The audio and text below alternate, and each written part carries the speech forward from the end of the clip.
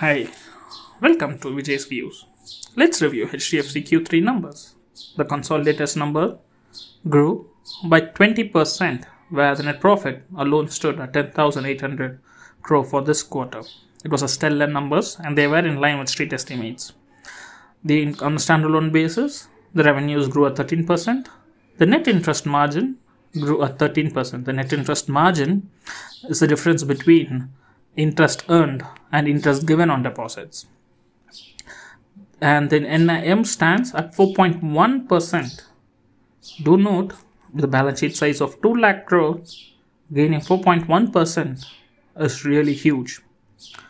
On coming to the revenue segment, the other income also contributed to the growth of the bank's revenue, where the other income is now 30% of the total revenue. The other income included their derivative and their treasury income operations, the fees and commissions which they get by doing a cross-selling of project which stands at 5,000 crore as profit. Then they have their revaluation of their investments, and then the FX where they earn around 1,000 crore. When compared to the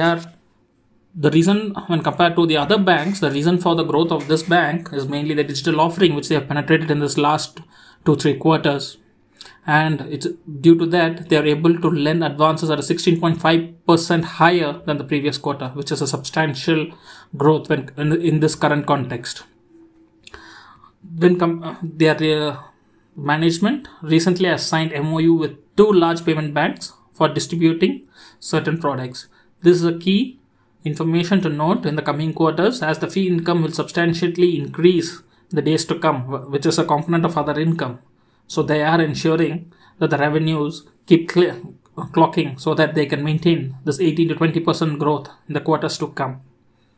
Their retail asset in banking has shown growth of 5% Q-on-Q and 13% on year-on-year basis.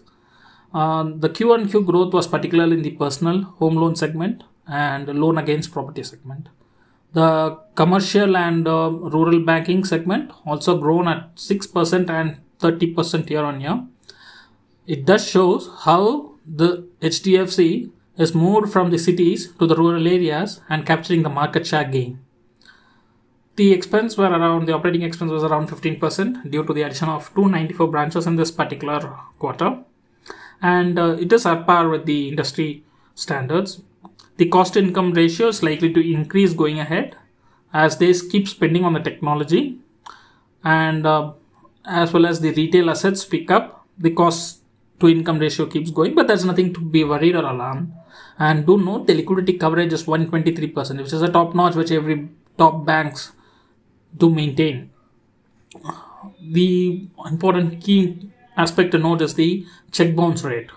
It has reverted back to the pre-COVID level. In fact, it is better than that. That's what the management commentary has said in the last con call. And the reason for that is, during the last 1 year, the bounce rate was very substantial, where the NPA shot up across the banking ecosystem.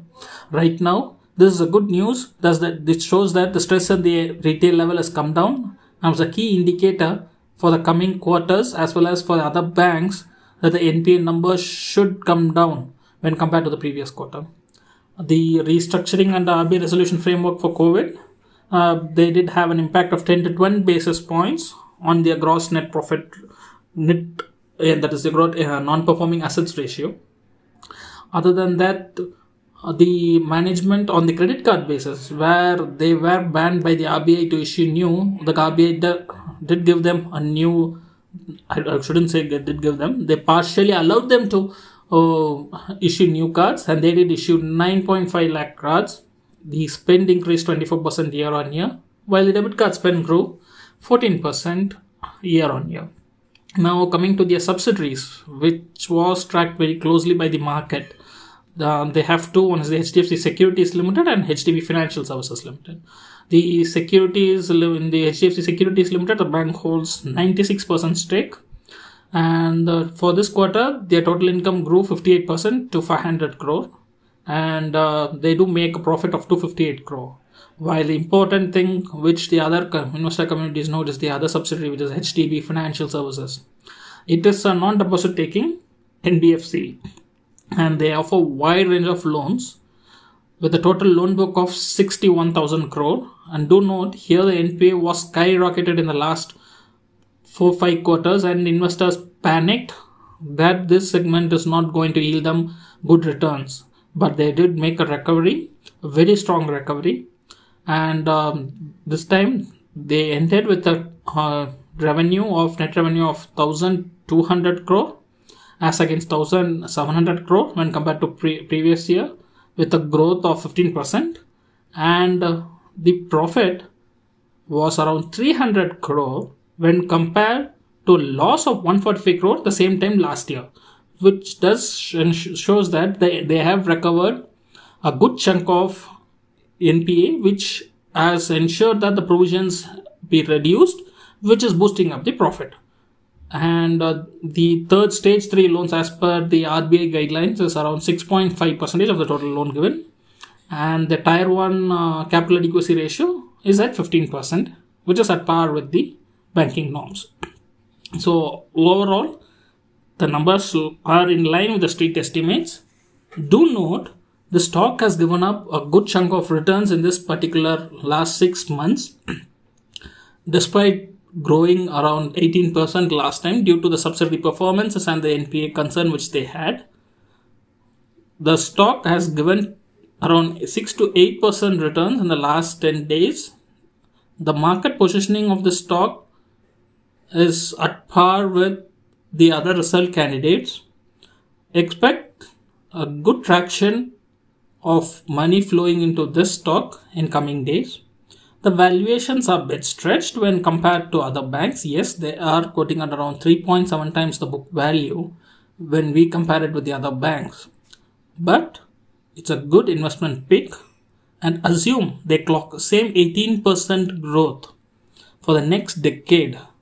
This is on the verge of becoming a $1 trillion market cap company. It's a huge achievement. Do consider for your investment in your portfolio. Do note that I am not a SEBI registered investor to suggest these stocks. Safe investing, folks.